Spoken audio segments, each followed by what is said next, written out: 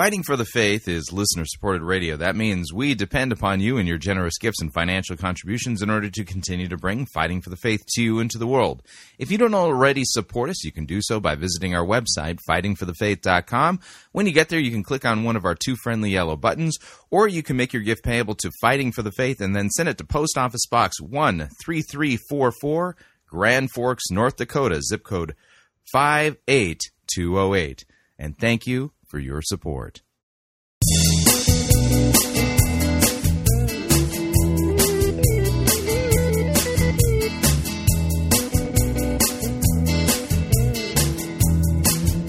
It's time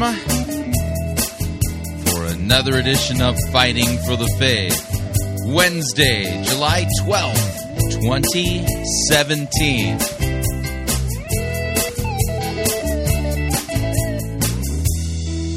Get ready for the first lecture from the PCR Australia Abandoned Conference. Designed to lay some historical groundwork. Details forthwith. Thank you for tuning in. You're listening to Fighting for the Faith. My name is Chris Roseborough. I am your servant in Jesus Christ, and this is the program that dishes up a daily dose of biblical discernment, the goal of which help you to think biblically, help you to think critically, and help you to slow down, stop, open up your Bible, and compare. Compare what people are saying in the name of God to the Word of God. No shortage of crazy things being said out there, and we take the time to open up God's Word to compare and contrast what the most popular pastors, preachers, teachers, conference speakers, self-proclaimed prophets, prophetesses, self-appointed apostles and apostolettes, and those generally put forward by the evangelical industrial complex as those whom we need to be listening to, whose books apparently we need to be buying, and whose small group curricula we need to be studying instead of the Word of God. Yeah, weird how that works, isn't it? And over and again, we demonstrate that the steady diet of doctrine being fed to evangelicals is far from biblical. It's as mythological and man-made as prayers to the saints, prayers to the Virgin Mary, indulgences, purgatory, and you name the doctrine. You get the idea. So much of what's being taught today to evangelicals is as man-made as that. Yeah, no joke.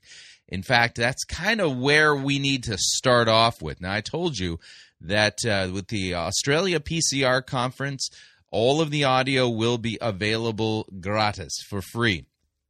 And so this is our gift to y'all and to the people of Australia who participated and came to the event.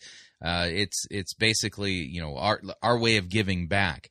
And so our first lecture, which will be what we're going to listen to today. Today is our Wednesday. It's the day we do our light episode. The first lecture to lead us off, because the theme was abandon. Has evangelicalism abandoned the Reformation? That's kind of the question on the table, but you can't really answer the question. You know, has it abandoned the Reformation without understanding something of the history of the Reformation? And so I called upon my friend and colleague, Pastor Joel Klein of Wangaratta Lutheran Parish in Wangaratta, Australia, and so he got to do a little bit more of the anchoring work that needed to be done so that we can properly answer the question.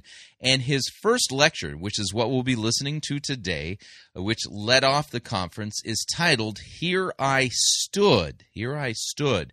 He'll give a brief overview. It is brief. It's a very high-level overview of the Reformation itself. And important to note this, the slides that he's referring to will be available at fightingforthefaith.com with today's episode. You'll be able to download them as a PDF once the podcast is posted. So if you'd like to see the maps and the things that he's referring to, you can do that by going to fightingforthefaith.com. And so that's kind of the setup. He's going to set the table for us. And then on Friday's episode of Fighting for the Faith, I'm going to actually play one of the lectures I delivered. I can't remember if it's the first or second lecture. I do know it was a day one lecture. And the lecture is on, no joke, God did not create you with a purpose. Now, I know I've been kind of trying to build up your anticipation for that. That will be the second half of Friday's episode of Fighting for the Faith. Probably one of the more important lectures I've delivered in a while.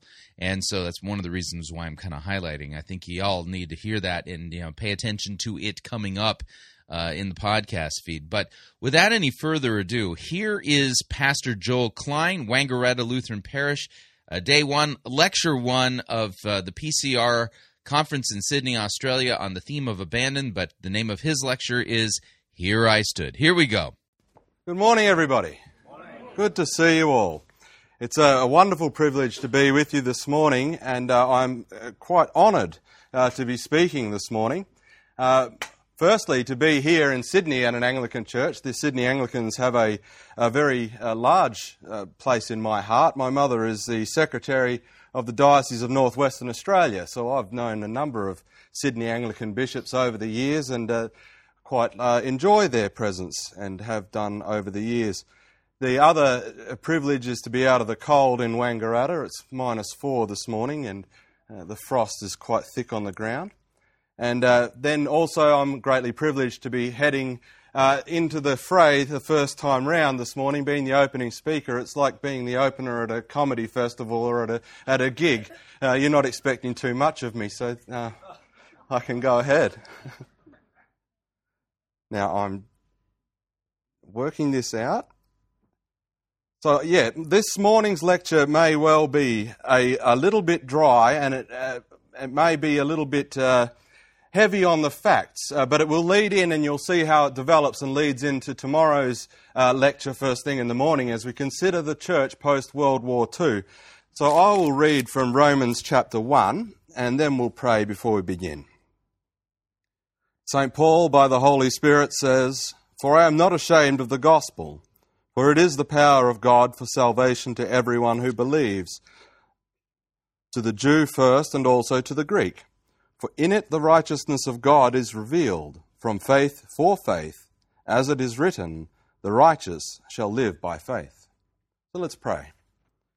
God our Father, you are everlasting. You are begotten, not made, with the Son and the Spirit. You have given to your church all gifts of grace and mercy. You have given to us your holy word, by which your Spirit calls us into the true faith. We pray, Lord, then, as we contemplate your truths, that you would sanctify our hearts, cause us to have a deeper acknowledgement of who you are and what your work is in this world, so that we would in all our ways submit to your will and your authority through your word. We pray also that the words of my mouth and the meditations of our hearts would be acceptable to you, Lord Father, through Jesus Christ, your Son, our Lord. Amen. Right. So here I stood is the title I've selected for this morning. You know the famous words of Martin Luther. At the Diet of Worms, of course, he made that statement, "Here I stand, I can do no other." And indeed he did stand, and yet we know that all through history there were others who stood in the very same way. So consider this text from Ecclesiastes then, chapter 1, verses 9 to 11. What has been is what will be, and what has been done is what will be done. And there is nothing new under the sun. Is there a thing of which it is said, "See, this is new"? It has been already in the ages before us. There is no remembrance of former things, nor will there be any remembrance of later things yet to be among those who come after. And what a poignant text that is for us as we go into this subject of the abandonment of the Reformation, and especially as we consider I'd say development, but the divergence of the church after World War II, and how far we have been removed from the source of faith that is God's Word. How the subjective truth that every individual has now overcome the objective truth and the objective revelation of God through His holy Word. There is certainly nothing new under the sun. And you'll see some very, very distinct correlations as we look at the history of the 16th century Reformation with what has in fact taken place in the last 50 to 100 years. But first let's consider some terms. Heterodox, heresy, apostasy. They're good words, aren't they? You can bank those words. But they are important words for us to recognize, and they're going to probably come up again and again. So the first word we see there is the word heterodox, and I must get my laptop because it's got my notes on it. So heterodox is a term that defines for us the reality that for many people, moving away from God's word is a matter of heterodoxy. There are individuals who will move away from the truth of God's word in a way that doesn't necessarily remove them from the faith. It's not outright heresy, as we see in the term to come, but heterodoxy is a move away from what is orthodox, what is truly good, what is the best practice. And so heterodoxy affects practice in the church, but it also affects understanding. And most often you will see in your average layperson many and varied heterodox ideas about God's truth. And this for them won't separate them from the true faith. And yet heterodoxy needs to be discussed. And it can be righted. That's the beauty of addressing heterodoxy and understanding what it is. Because it's a simple divergence, we are able to address it. And this is what we're encouraged to do all through Scripture, to be always prepared to give an account of the faith that is within us, and so address heterodoxy. Heresy is a different matter. Heresy is not a move away from orthodoxy, but heresy is a rejection of orthodoxy. It is a rejection of the fullness of the revelation of God. Now, we can put these two terms in a very simple way. When someone comes and says, I made Jesus my Lord and Saviour, or I decided to follow Jesus. For many people, you'll be able to simply say, what do you mean by that? And they say, well, I heard the word, someone told me about Jesus, and I heard the gospel, and therefore I decided that I'm going to follow this gospel. Now, their understanding and what they've said is heterodox, that they made a decision to follow Jesus. But it's very simple to unpack that and say, okay, now I hear what you're saying, that you have made a decision to follow Jesus, but did you notice that you also said that you had heard the word? Did you notice that you had had someone speak to you the gospel? Did you notice that there was something else active that called you to the true faith? And then they can come to an orthodox understanding that they didn't in fact make a decision to follow Jesus, but they have no better terms in which to put it. Rather, according to the Scriptures and according to the Luther's Small Catechism, they were called by the Holy Spirit through the gospel, enlightened by the word, and made true believers in the one true faith. This is a simple way of explaining the difference between heterodoxy and heresy. Now, you take that same example, I decided to follow Jesus, and you get someone who is actually given over to decision theology, and you'll have a heresy. No, I made a decision. I invited Jesus, and this is what the Scriptures say, that we must open the door for him, that we have a God-shaped hole in our hearts, and we must invite him in to fill that hole. And of course, that is a heresy, because we know that we cannot, by our own reason or understanding, come to know Christ our Lord, but we must be called by the gospel. And that's very clear in Romans 10. But I just want to put a nail in this one very quickly. So let's consider 2 Samuel chapter 6, verse 7. We'll start at verse 5. And David and all the house of Israel were making merry before the Lord with songs and lyres and harps and tambourines and castanets and cymbals.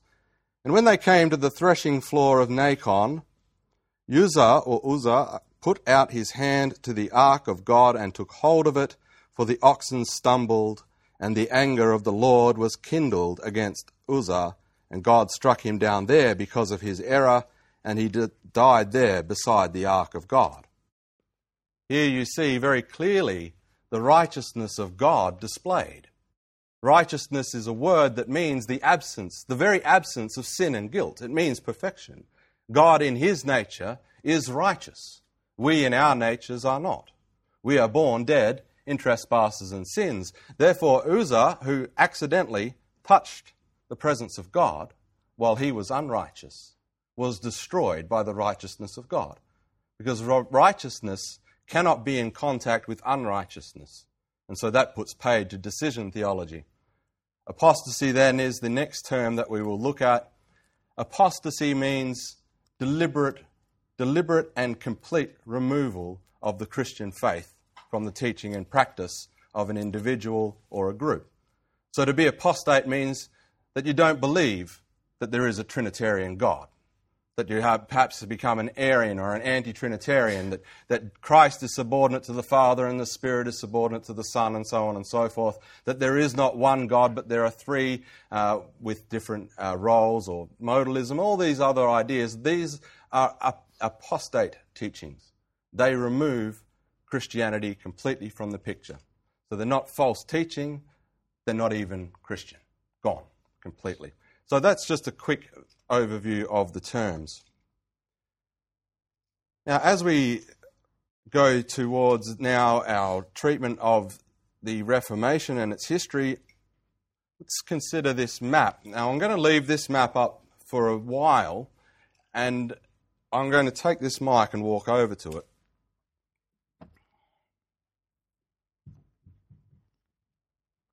Now you can see, and I'm going to refer to the Ottoman Empire, and I'm going to refer to the Holy Roman Empire, and I've got another map where I'll refer to the different Christian groups that came out of the Reformation, and that's following this one. But this gives you a good pictorial overview of what Europe looked like in the 16th century, especially the early 16th century. Here you have the Ottoman Empire, not to be confused with the Mongol Empire, but this is the Ottoman Empire, which came then a couple of hundred years after the Mongols ruled throughout China and Asia. So here you have the Mongol areas, but the Ottoman Empire, and you can see then Constantinople is right here, and that will be a factor that we speak about in a moment. Here is the Holy Roman Empire. And you can see then that the different duchies, the different kingdoms in Germany and in Scandinavia are all quite present, and the Holy Roman Empire takes up the most of the body of Europe and into Scandinavia. Of course, London and England were also Roman at the time, and I forget how that works with the formation of the Holy Roman Empire, but it's of not great consequence. It gives you a good picture, though, that the Holy Roman Empire was a superpower that was present throughout the most of the body of Europe. And the other determining factor that we will consider as we consider the history of the Reformation is, in fact, the Ottoman Empire to the south. These two, perhaps, are the superpowers that have the greatest bearing on what happened at the Reformation. So we're going to go back to 1436. Now, 1436 was when the Gutenberg press was invented. This is an important factor that was a linchpin of the Reformation. The fact that Luther was able to get his work and his pamphlets, his tracts, out into the public so very quickly by having them printed in succession in great number ensured that he wasn't knocked off immediately. Of course, there were people that went before him, Hus, the most famous, who was burned at the stake. And that was because the influence that he had, as bold as he was and as right as he was in addressing the errors of the papists, he was put to death because his influence did not get out quick enough, and yet God was faithful at the time of the 16th century to ensure that his word was disseminated very quickly. Now, do you see a parallel with our time now, post-World War II, as global communications became a reality? In fact, Australia is a bit of an anomaly when you think about it, that here at the bottom of the world, in what is, in fact, an Asian area, we have this established colonial country that is in communication with the rest of the world. But we're not naturally from this area, where we are an anomaly, really. And the move from Europe into Australia is quite a very interesting phenomenon in world history, to come so far and to build this kind of Western society so far away from the centre of the early beginnings of Western society is very interesting. But that's all thanks to the ability to travel great distances in short times, and even shipping was a short period of time to travel compared to what life would have been like 400 or 500 years ago. Of course, in post-World War II, as we developed global communications, information is disseminated very quickly, and we now even are able to speak on Skype instantly with people all over the world. It's phenomenal. I pinch myself when I speak to people in Norway and America and Holland, and I think this is marvellous to be able to communicate on this level. So you have a correlation there, that the change of ways of communicating is very prevalent in our time as it was at the time of the Reformation. So let's then move into 1453. So you'll notice that we're a full 70... Oh, work out your maths, lad.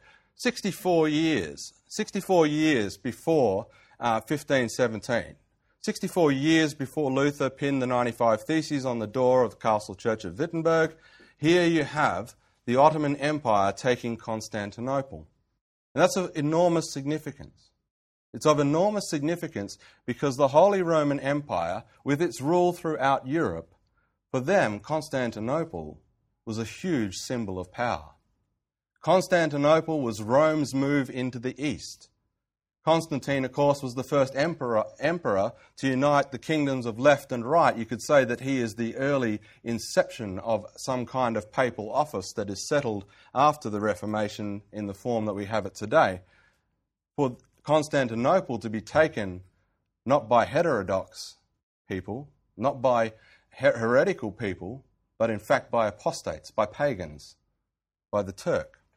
To take that place was a huge undermining of the Holy Roman Empire, and a huge undermining then of whatever authority they claimed to have, either spiritual or temporal, because here you had a superpower that could physically take them with a false god that is not even the Trinitarian God in whose name they did this, and then renamed, of course, Constantinople, Istanbul, which is now in modern-day Turkey. So really, the inception of the Reformation is right back there before Luther is even on the scene. Let's skip forward then with that background to 1505. So Luther was born in Eisleben. It was his father's intention that he studied law. Now in the old faculties of Europe, there were three faculties that were of the most importance: medicine, law and theology. But law, to the average commoner, was the way to be making your money. And let's face it, law's a good way to make money these days too. Good way to control the church too. Pardon me. But Luther then was in a thunderstorm in 1505. He'd already had an idea that he preferred theology, but it was in the midst of a thunderstorm where he was nearly struck by lightning that he prayed to the Lord, "Lord, if you spare my life here, then I will go and I will become a monk." Notice that he doesn't say, "I'll go and become a priest immediately," but he'll become a monk. So he would cloister himself. And this is important to know, that how the society was structured in Europe, to cloister yourself was to do a greater work than the rest of the people. To be a monk meant that you were more holy, that you had given your life over to God, that you were working for Him and Him alone. So you would take vows of poverty and chastity, and you'd go and cloister yourself away, and you would serve God as if He needs serving, as our Lord says. Don't you know that I own the cattle on 1,000 hilltops? It's mine. I created it. What are you going to give me that I don't already have? But this was the understanding, that to go into a holy order made you better and more holy and more pious than other people. And so Luther's highest ideals then could only be represented before the Father by saying, "Look, I will go and join a holy order and give my life over to you." So he did. He went off to become a monk, and of course this then is the beginning of his awakening. As he studies and as he learns and as he begins to engage with the Scriptures in the original language, he comes to see a picture that is very, very different to what he was taught. And make no mistake, the Scriptures were not in the vernacular. Kids did not hear stories of David and Goliath. They were not able to pick up a Bible. My 8-year-old daughter has got her Bible with her. They didn't have that. They did not know God's Word. The average person could only go on what was decreed from the pulpit and from the mouth of the Pope. He claimed divine authority. In fact, the tradition of the Pope and his word was equal to Scripture. You see a parallel in our society today. As our biblical, our nous with the Scriptures, as people become less and less literate in the Holy Scriptures, in the Word of God itself, then people lean on what comes from the mouth of men. And often it's made up, and I'm sure Pastor Rosebrough is going to speak about that when he addresses the NAR, but you can see a group of little popes developing all across our society as biblical literacy goes the way of the buffalo into oblivion. Luther engaged with the Scriptures, of course, and it is by the Scriptures that God speaks. If you want to hear God you want to hear God out loud, read your Bible out loud, or go to divine worship, hear it read. This is how you hear God's Word. As Luther began to study, then his eyes were opened by the Spirit, called into truth, not by himself, not by his own heart, not by any decision of his own, but by the Spirit working through the means that he had provided, the means that he provided from the very beginning of the inception of Christ's church. As Jesus says in John chapter 5, let's begin at 22. On the next day, the crowd that remained on the other side of the sea saw that there had been only one boat there, and that Jesus had not entered the boat with his disciples, but that John chapter 6, that's my problem. So Jesus said to them, "Truly, truly, I say to you, the Son can do nothing of his own accord, only what he sees the Father doing. For whatever the Father does, that the Son does likewise. For the Father loves the Son and shows him all that he himself is doing. And greater works than these will he show him, so that you may marvel. For as the Father raises the dead and gives them life, so also the Son gives life to whom he will." Notice who is the actor in giving life. "The Father judges no one, but has given all judgment to the Son." And what will his judgment be for the baptized? Justified. "Whoever does not honour the Son does not honour the Father who sent him. Truly, truly," and this is the central text of what I was trying to get at, "Truly, truly, I say to you, whoever hears my word and believes him who sent me has eternal life. He does not come into judgment, but has passed from death to life. Truly, truly, I say to you, an hour is coming and is now here, when the dead will hear the voice of the Son of God, and those who hear will live. For as the Father has life in himself, so has he granted the Son also to have life in himself. And he has given him authority to execute judgment, because he is the Son of Man." Notice that it is in the Word that we hear God's voice. It's in the Word that he comes to us to create faith, and it's this same Word then that enlightened Luther and called him into the true faith, out of the traditions of man that had dominated him for so long, dominated him so deeply in fact that he would beat himself for his own sin in order to try and make himself righteous before the Father. Not realizing all along, of course, that righteousness is not obtainable by man, but we have a righteousness that is not our own, a righteousness that is in fact Christ's, that is put on us.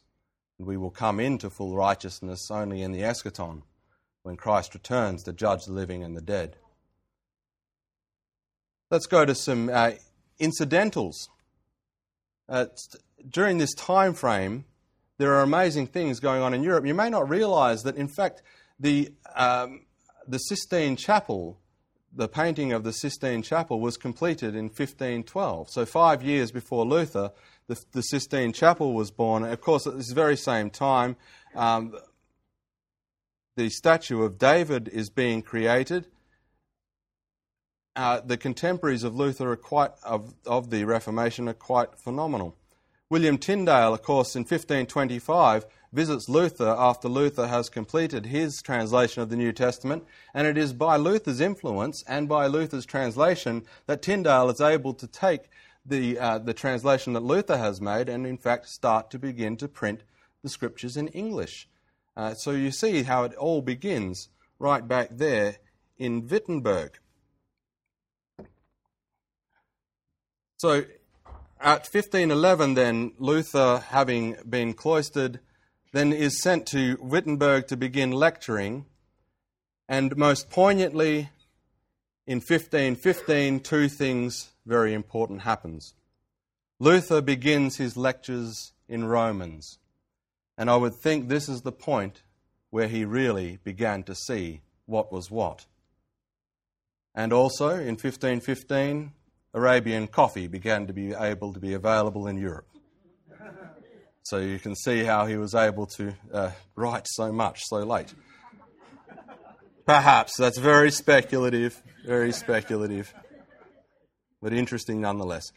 All right, we're going to pause Pastor Klein's lecture right there, pay some bills. If you'd like to email me regarding anything you've heard on this edition or any previous editions of Fighting for the Faith, you can do so. My email address is talkback@fightingforthefaith.com, or you can follow me on Twitter. My name there, @PirateChristian. Facebook, facebook.com/Pirate Christian.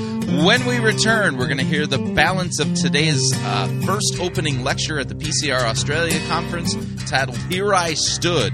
Pastor Joel Klein. Stay tuned, don't want to miss it. We'll be right back. No itching ears are scratched here. You're listening to Fighting for the Faith.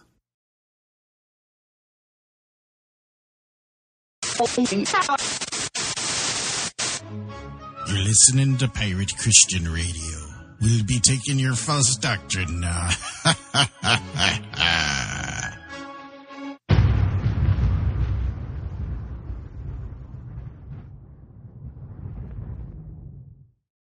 It's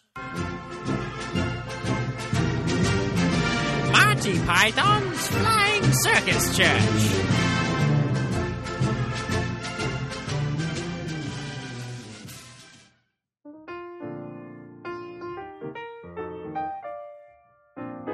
Welcome to Build-A-God. How can I help you? Hello, I received a Build-A-God certificate for my birthday, so I'm here to build my own deity.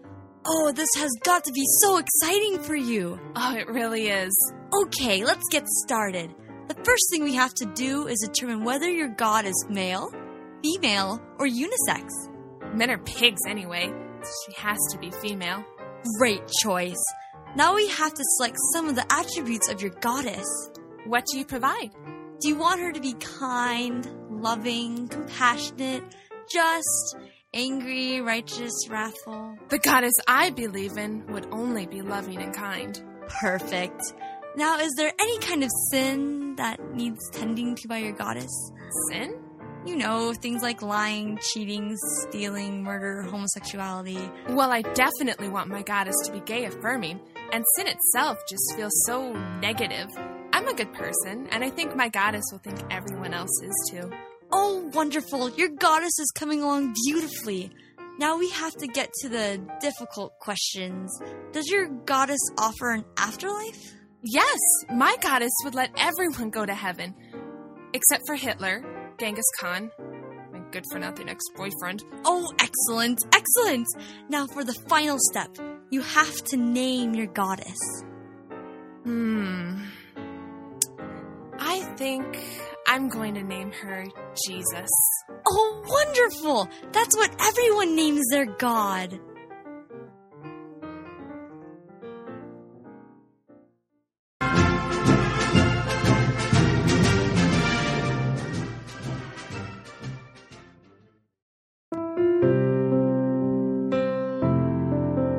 This is Dr. Curtis Lyons.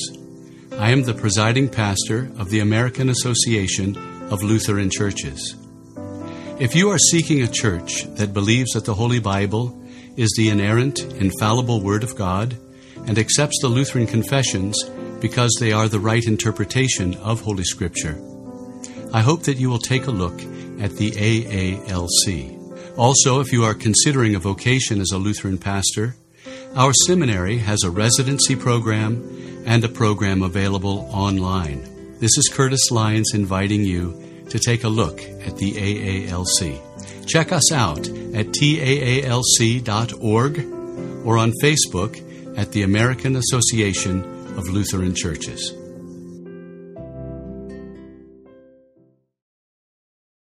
Hi, Chris Rosebrough here to talk about our longtime featured advertiser, CheapOair. Doesn't matter if you're traveling for business reasons or for pleasure. Doesn't matter if you're traveling within the United States or abroad. CheapOair is the place for you to save literally hundreds of dollars on your airfare, hotel rooms, and rental cars. Visit our website, fightingforthefaith.com. On the side of our website, you'll see our ad banners. Look at the ad banner for Cheapo Air and look on it. There's a promo code. Write the promo code down.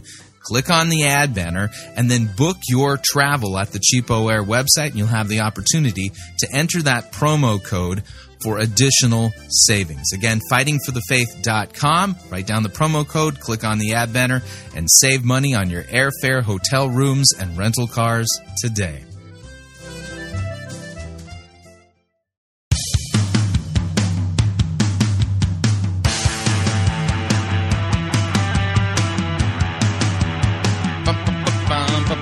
All right, we're back.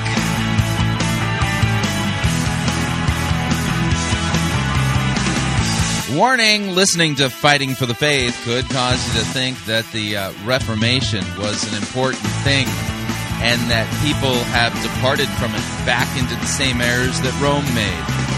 Just a reminder, Fighting for the Faith is listener-supported radio. That means we depend upon you and your generous gifts and financial contributions in order to continue to bring Fighting for the Faith to you into the world, and you can partner with us. It is a partnership. Visit our website, fightingforthefaith.com.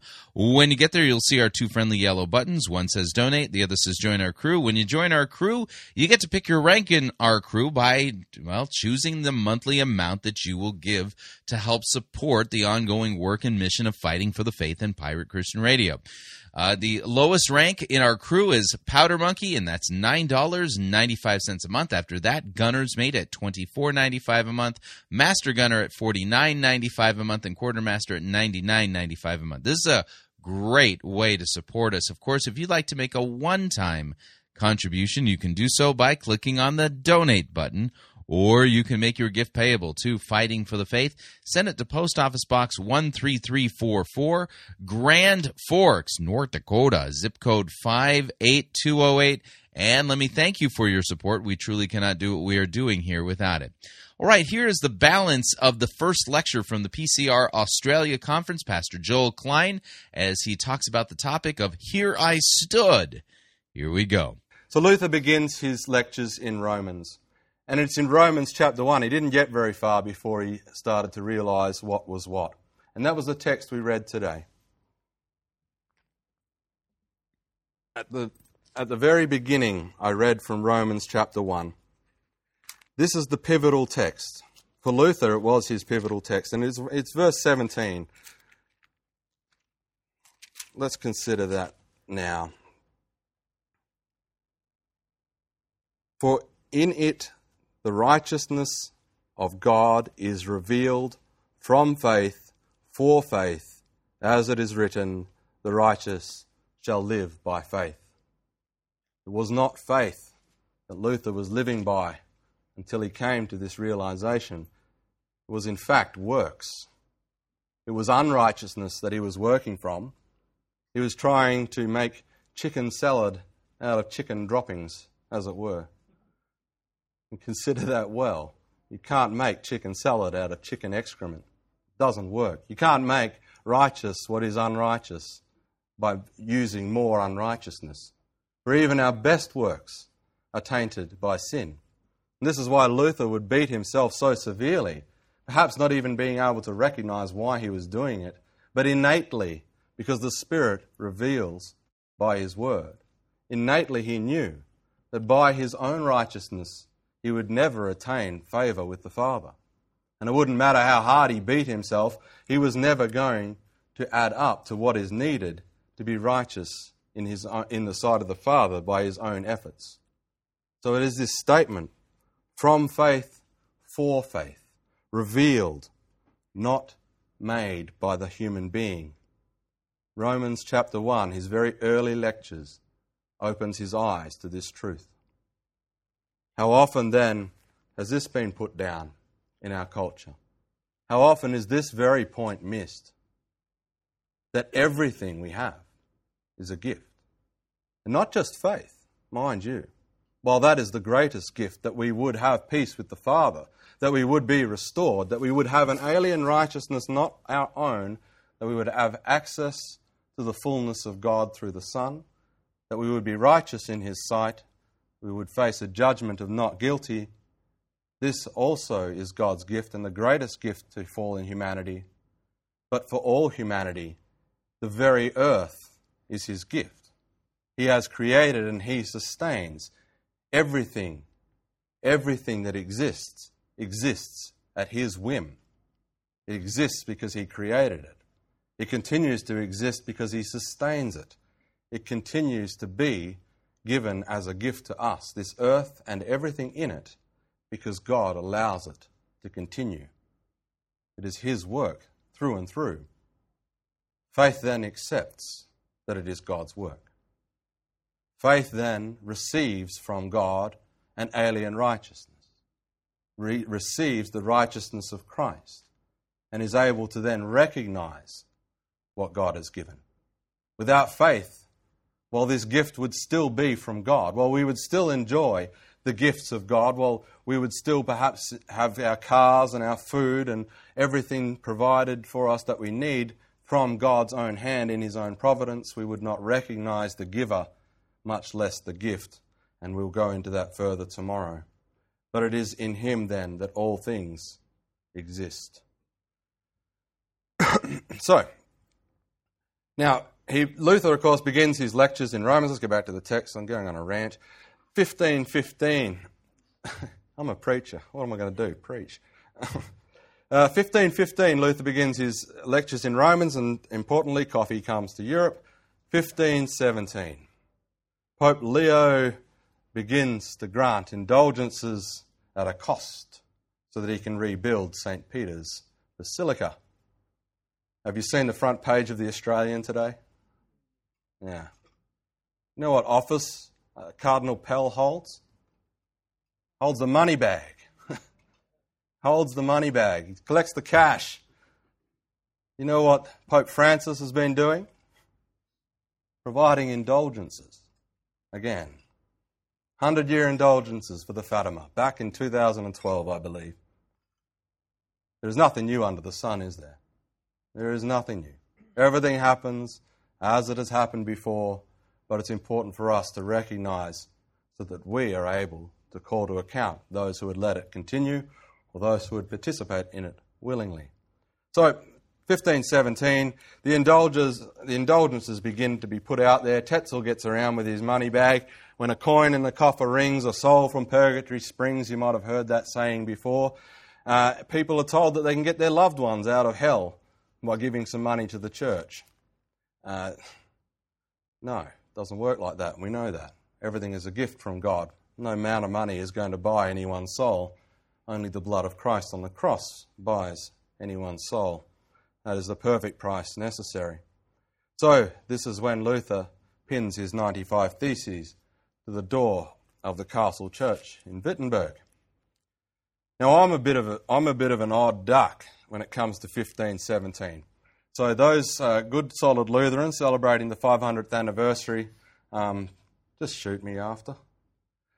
I kind of see 15:17 as like celebrating your birthday on your conception date.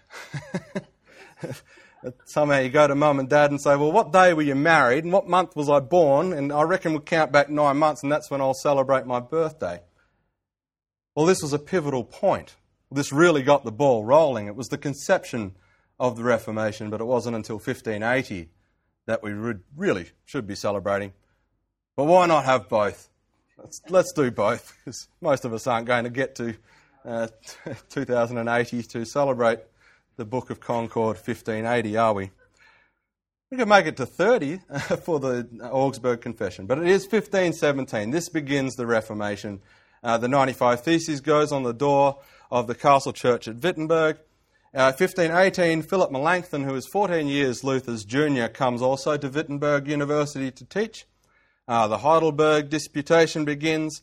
The process against Luther begins in Rome. Luther in 1518, of course, then appears before Cardinal Cajetan in Augsburg, and Luther appeals to the General Council and refuses in the first instance to recant the 95 Theses. Later, of course, he would refine much of the 95 Theses, and much of it is not in our doctrine and certainly is not dogma. But he it was the beginning. So Frederick the Wise refuses to surrender Luther, and Leo, then Pope Leo, issues a papal bull giving Luther 60 days to recant or be excommunicated. This is another important point. You can imagine for the reformer what kind of fear fills your mind. If he didn't have such trust in Christ and his word, if God in fact did not sustain him from outside himself, if this was by his own will, at this point I'm sure, and I could say for myself, under this kind of persecution of myself, I would fail. I would fail utterly, because he had been indoctrinated from birth to believe that when the Pope issues a decree, he is issuing a decree that is binding on all Christendom. So to excommunicate Luther in this way, to put a papal bull against him, everything that he had been taught from birth to this point, the cornerstone of his understanding of who God is against him rather than for him, that his excommunication would in fact, by the Pope, have him condemned to hell for all eternity. That's truly something to fear. But you can see the grace of Christ working to overcome such solid indoctrination, such devilish indoctrination, in fact, that we would rely on our own works. It's beyond, I can't even understand, as a sinful human being in Christ's church, how we could depend on ourselves, because there's not a chance for any one of us.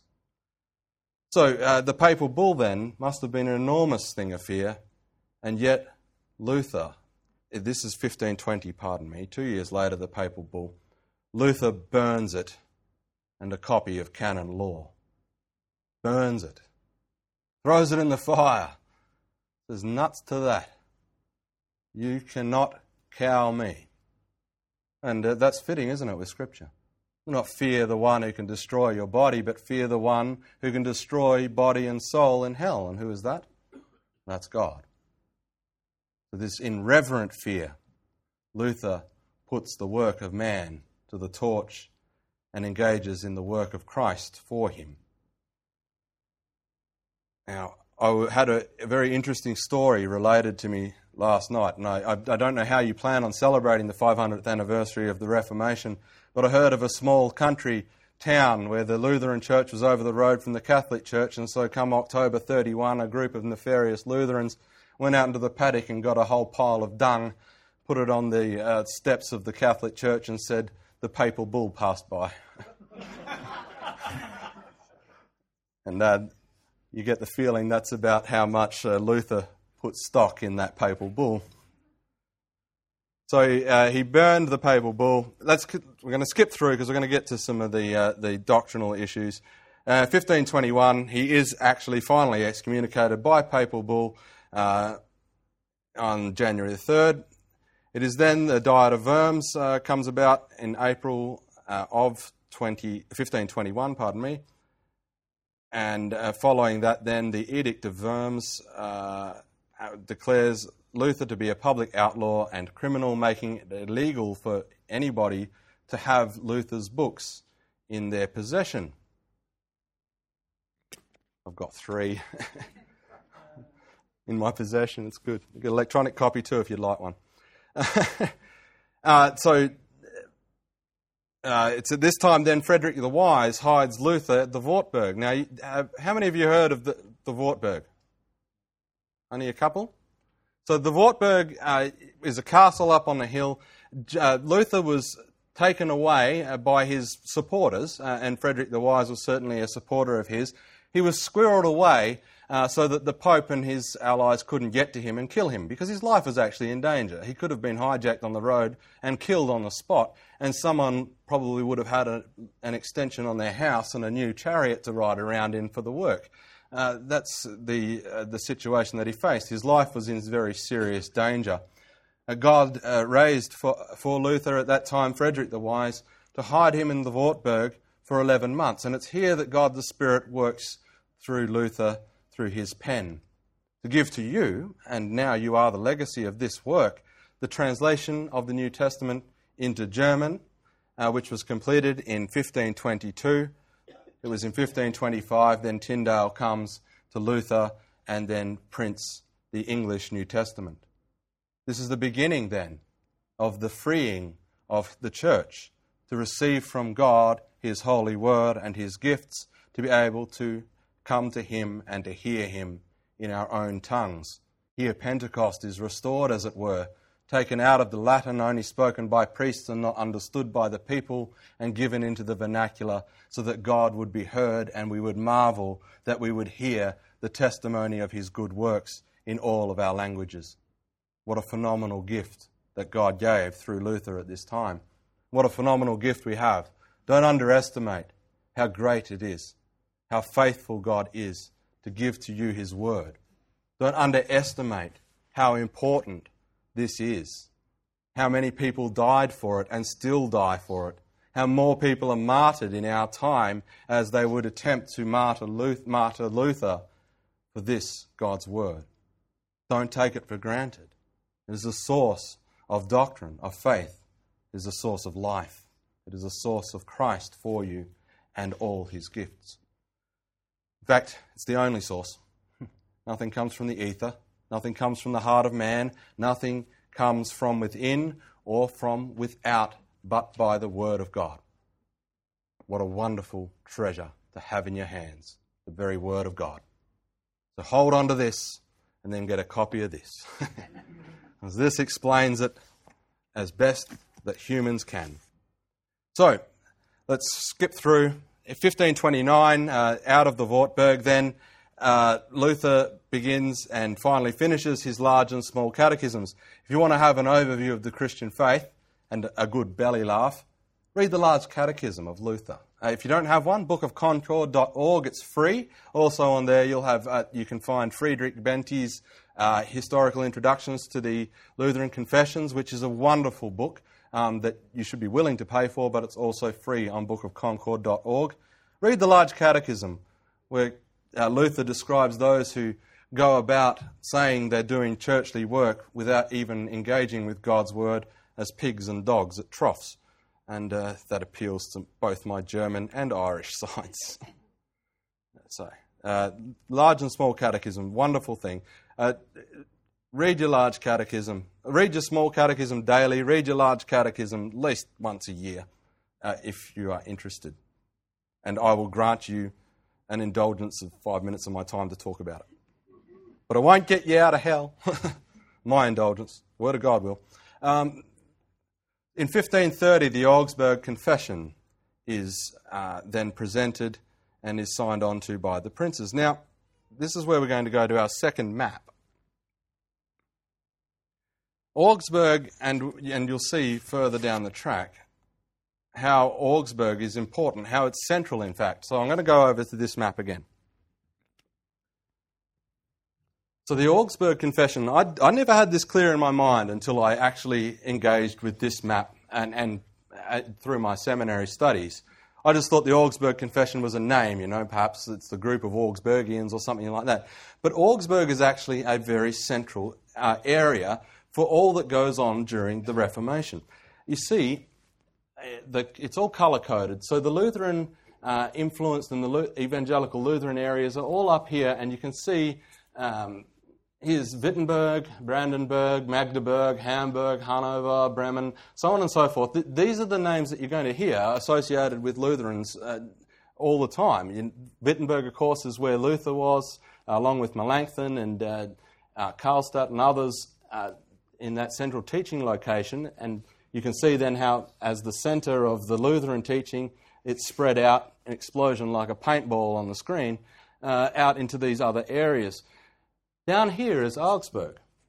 Now, Zwingli is in Zurich, and you see that's just near Augsburg.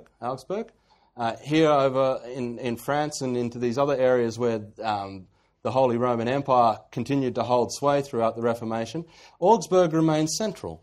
And it seems to be, through history, through this period of history, that Augsburg is the place where people go to do theology. This is like Adelaide, if you'd like. So the Augsburg Confession is presented at Augsburg in 1530. When we go to some further slides, as we look at the other groups that came out of the Reformation, those radical reformers, you're going to see that they're all centred around Augsburg as well. Now, this is really the defining moment.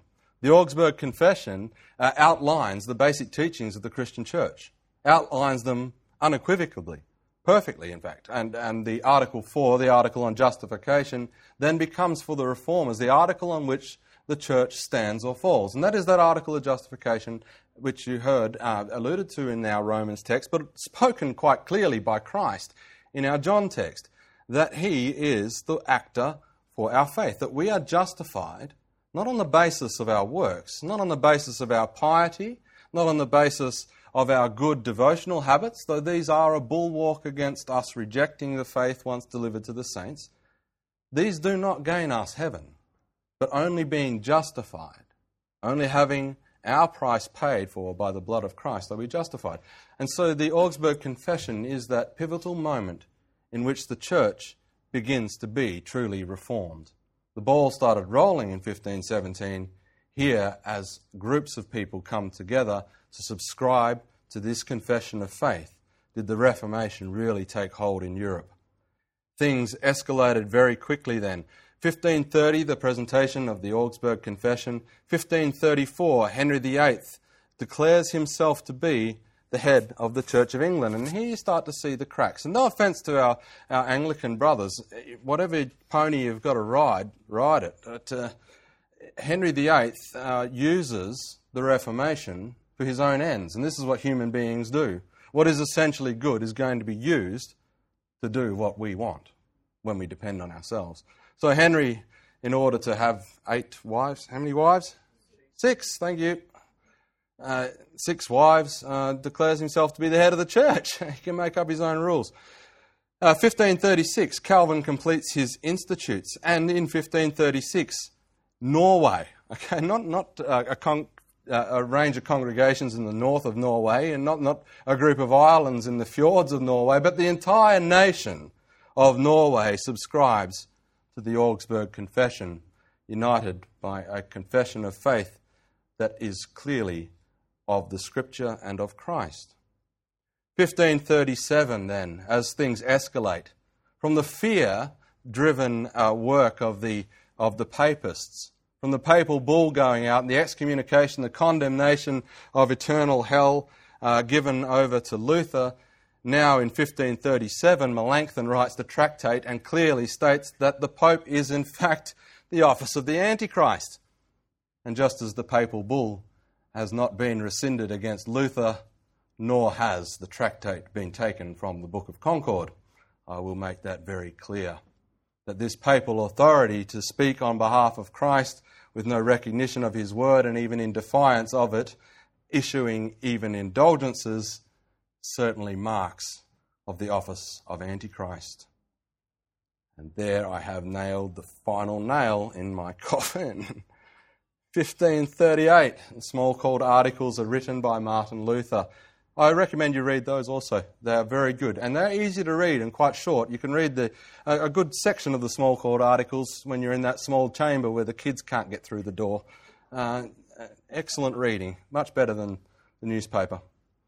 Another diet at Speyer appears to grant major concessions to the Lutherans in 1544 as the Catholics begin to rescind their attacks because that Ottoman Empire finds itself not just in Constantinople but now even heading towards the gates of Vienna, and later there would be a siege at Vienna. Now, Sweden in 1544, as Norway did, also begins to declare, well, actually declares Lutheranism to be a state religion. Now, 1545 to 1563 is the Council of Trent. This establishes the doctrine of the Roman Catholic Church against the developing Reformation and is the source now of what we see as the Roman Catholic Church. Because before this, we didn't have the Roman Catholic Church. We just had what was called the Church, and it was the Holy Roman Empire. Roman Catholics then now split themselves off, established their dogma and doctrine, compiled it just as the Lutherans did with the Book of Concord, as Calvin did with his Institutes, and declared themselves to be the Roman Catholic Church. So the idea that we protested and that we decided to make ourselves another church is in fact wrong. We reformed what was there, like an army. You know, when you go into battle and you fall back and reform, this is what we're doing. This is what we've always been doing, in fact. Semper reformando. We're always reforming. And that doesn't mean we're always protesting and looking for something new and developing and rolling on and building on what has gone before. No, this means we fall back to the source of sound doctrine and right teaching. We fall back constantly and realign our armies, get our lines back in order, re-establish our proper teaching and our orthodoxy, and then go out again into battle. And then as the lines fall apart, as the attacks pull us apart and undermine Christ's church, then we fall back and we reform. This is what reforming is. To go back to find the centre of orthodoxy and the strongest place in which to stand to go out from. So 1546, Luther dies.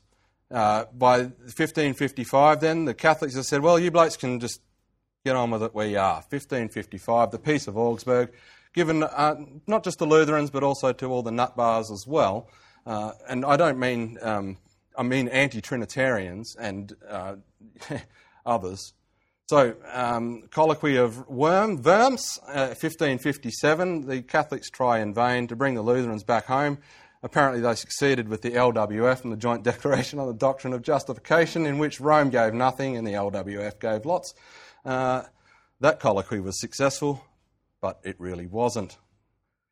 Chemnitz and André begin to work to unite Lutheran territories and cities in 1568. And here is the second really significant date in the Reformation as we head towards 1580. If 1517 was the beginning, then this is the first reform, fall back to the line to go forward again as André and Chemnitz begin their work in 1568. It's very important to recognise these men, and they in fact finished by writing the Formula of Concord and compiling the Book of Concord with the Augsburg Confession, Apology, Small Called Articles, Large and Small Catechism, so on and so forth. The body of doctrine that we subscribe to as Lutherans, not in part but in its entirety, because it explains Scripture, not because it's superior, but because it explains. They are the ones that finally formulated this. So this is, with that imagery of falling back and reforming your lines, that begins in 1568 as Chemnitz and André begin to do their work. So in 1571 then, the 39 Articles are completed. I can't say that I've even read the 39 Articles. I must get to that one day. The epitome of the Formula of Concord is finished in 1576. The solid declaration of the Formula of Concord is finished in 1577. Now, that's what the slides that we're going to go on to next. The Book of Concord is finished in 1580. And so that's when we have our body of doctrine. That's what we subscribe to. It's complete, and we don't change or alter our understanding from that, because we don't change and alter the Scriptures, and the confessions only continue and over again to repeat the Scriptures in different ways. It's like a big, long Bible study, and all Christians really, in my opinion, not just my opinion, but if you want a good, healthy Bible study, you can't go wrong with all the parts of the Book of Concord, one by one. You're going to have a lifetime of Bible studies there. I teach the Large Catechism exclusively in the parish, and it never gets old. Never, ever gets old. Well, I'm delighted to say that one of my congregations is now into the formula, so that's nice as well. Sects post-Luther. So the Anabaptists. The Wicked Witch of the West wasn't an Anabaptist because she would have melted. Hubmaier was one of the significant Anabaptists who studied under Eck. In 1525, he came into his ascendancy. This is taken primarily from Article 12. Other sects that did not subscribe to the Augsburg Confession in the Formula of Concord. The Epitome and Solid Declaration cover the same topics. The Epitome is the easy read, and the Solid Declaration is the long read. It's like a comic book novel. One of them is the quick overview, and one of them is in depth. So Hubmaier studied under Eck, and he began this Anabaptist movement. Notice that it is here that Anabaptism started. The church has always baptized infants. Always. From day dot. Suffer the little children to come to me, said our Lord. That's even from the King James, if you like. The church, have always baptised infants, but it's here in 1525 that humanity, with its reason, decides to take something that is good, a restoration of God's word in the presence of God's people, and use it and abuse it. And you can go on to say, look, this is not the work of man, though man would think that they are so high and mighty as to rationalise God's word, but it is an undermining of God's word, and there's only one enemy of Christ's church. So, infant baptism is declared by Hubmaier to be an abominable idolatry, that Christ would adopt you as his child and wash you and give you his righteousness, though you are undeserving. This is an abominable idolatry, that God would do what God would do and man would have no say. I would believe that's the opposite of idolatry. Then Eucharist. The Eucharist is not truly Jesus' body and blood, which is, of course, nonsense. And it's Luther in the Marburg Colloquy who famously would etch into the tabletop, "This is my body, this is my blood." And that's very clear, isn't it? It was morning and it was evening the first day. God spoke and it was created. God breathed into them. All Scripture is God-breathed and useful for teaching, rebuking, correcting, and training in righteousness. When God speaks His word, it does what it says it does, and it is what it says it is. God's word is infallible. It cannot be infallible and then have Christ say, well, this is my body, this is my blood, and then we say, oh, well, only represents. No, what Christ says is truth. As Christ himself bears witness, I am the way, the truth, and the life. He is truth itself, so his word is truth. Dasher would continue that work, 1527. His work, Revelation of the True Anabaptists, accepted as a confession at the Augsburg Council of Anabaptists. See Augsburg again, gathered in the central area. 1529, he gets a hymn book and he grabs even some Luther hymns. And Dasher expands on Hubmeier's work to say that God draws us to himself through the power which is in us. Out of the heart comes all kinds of sin. There is no power within us by which God could draw us to himself until he places that power within us by the gift of his indwelling Holy Spirit. Hutt, again, another one of these blokes, attended Augsburg Council, 1527. They started to develop this socialistic idea, you know. How can you say you're a true Christian? You didn't give out 25 blankets like the Salvos. Well, I'm a true Christian because Christ gave his body for me on the cross, shed his blood, not because I did anything good. So John Denk, regarded as a pope or archbaptist or bishop, 1527 was the leader of the Augsburg Council, and he even went so far as to begin this slippery slope into direct revelation, that it's not just in the Scriptures, but the voice of God in the heart of man. Oh my goodness, that's not the voice of God. Whoever imagines to obtain grace through baptism or by the breaking of bread is given to superstition. What a nonsense. Pardon me. Schwenkfelders. So I'm running out of time, aren't I, Pastor? Yeah, okay. I just want to skip through, and you can see that all of these, it is the following Luther's death that the extremes of humanity takes over in the Reformation and starts to formulate out of their own hearts their own ideals that are not in keeping with Scripture, pattern of sound doctrine, or Christ's word himself. In closing, I'd like to read a hymn that I sung quite boisterously yesterday. It's grace by faith alone, through Christ alone, by the Spirit alone, through his word alone. This is how Christ has given his church to live. 324 in the Australian Lutheran hymnal. Salvation unto us has come by God's free grace and favour. Good works cannot avert our doom, they help and save us never. In faith we look to Christ alone, who did for all the world atone. He is our one Redeemer. What God doth in his law demand, no man to him can render. Before this judge all guilty stand, condemned in is each offender. The law demands a perfect heart, defiled were we in every part, and lost is our condition. The law of God fulfilled must be, else were we lost forever. The Father sent his Son that he from doom might us deliver. For us the law he has fulfilled, the Father's anger he has stilled, the curse is gone forever. Since Christ has full atonement made, and brought to us salvation. The contrite heart may now be glad and build on this foundation. Thy grace alone, dear Lord, we plead. Thy death now is our life indeed, for thou hast paid our ransom. Thank you, and God bless.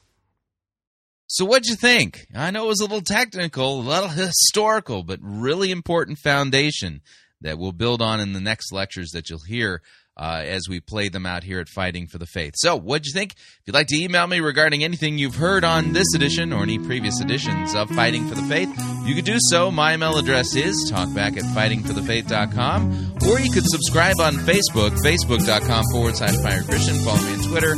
My name there @Pirate Christian. Till tomorrow, may God richly bless you in the grace and mercy won by Jesus Christ and his vicarious death on the cross for all of your sins. Amen.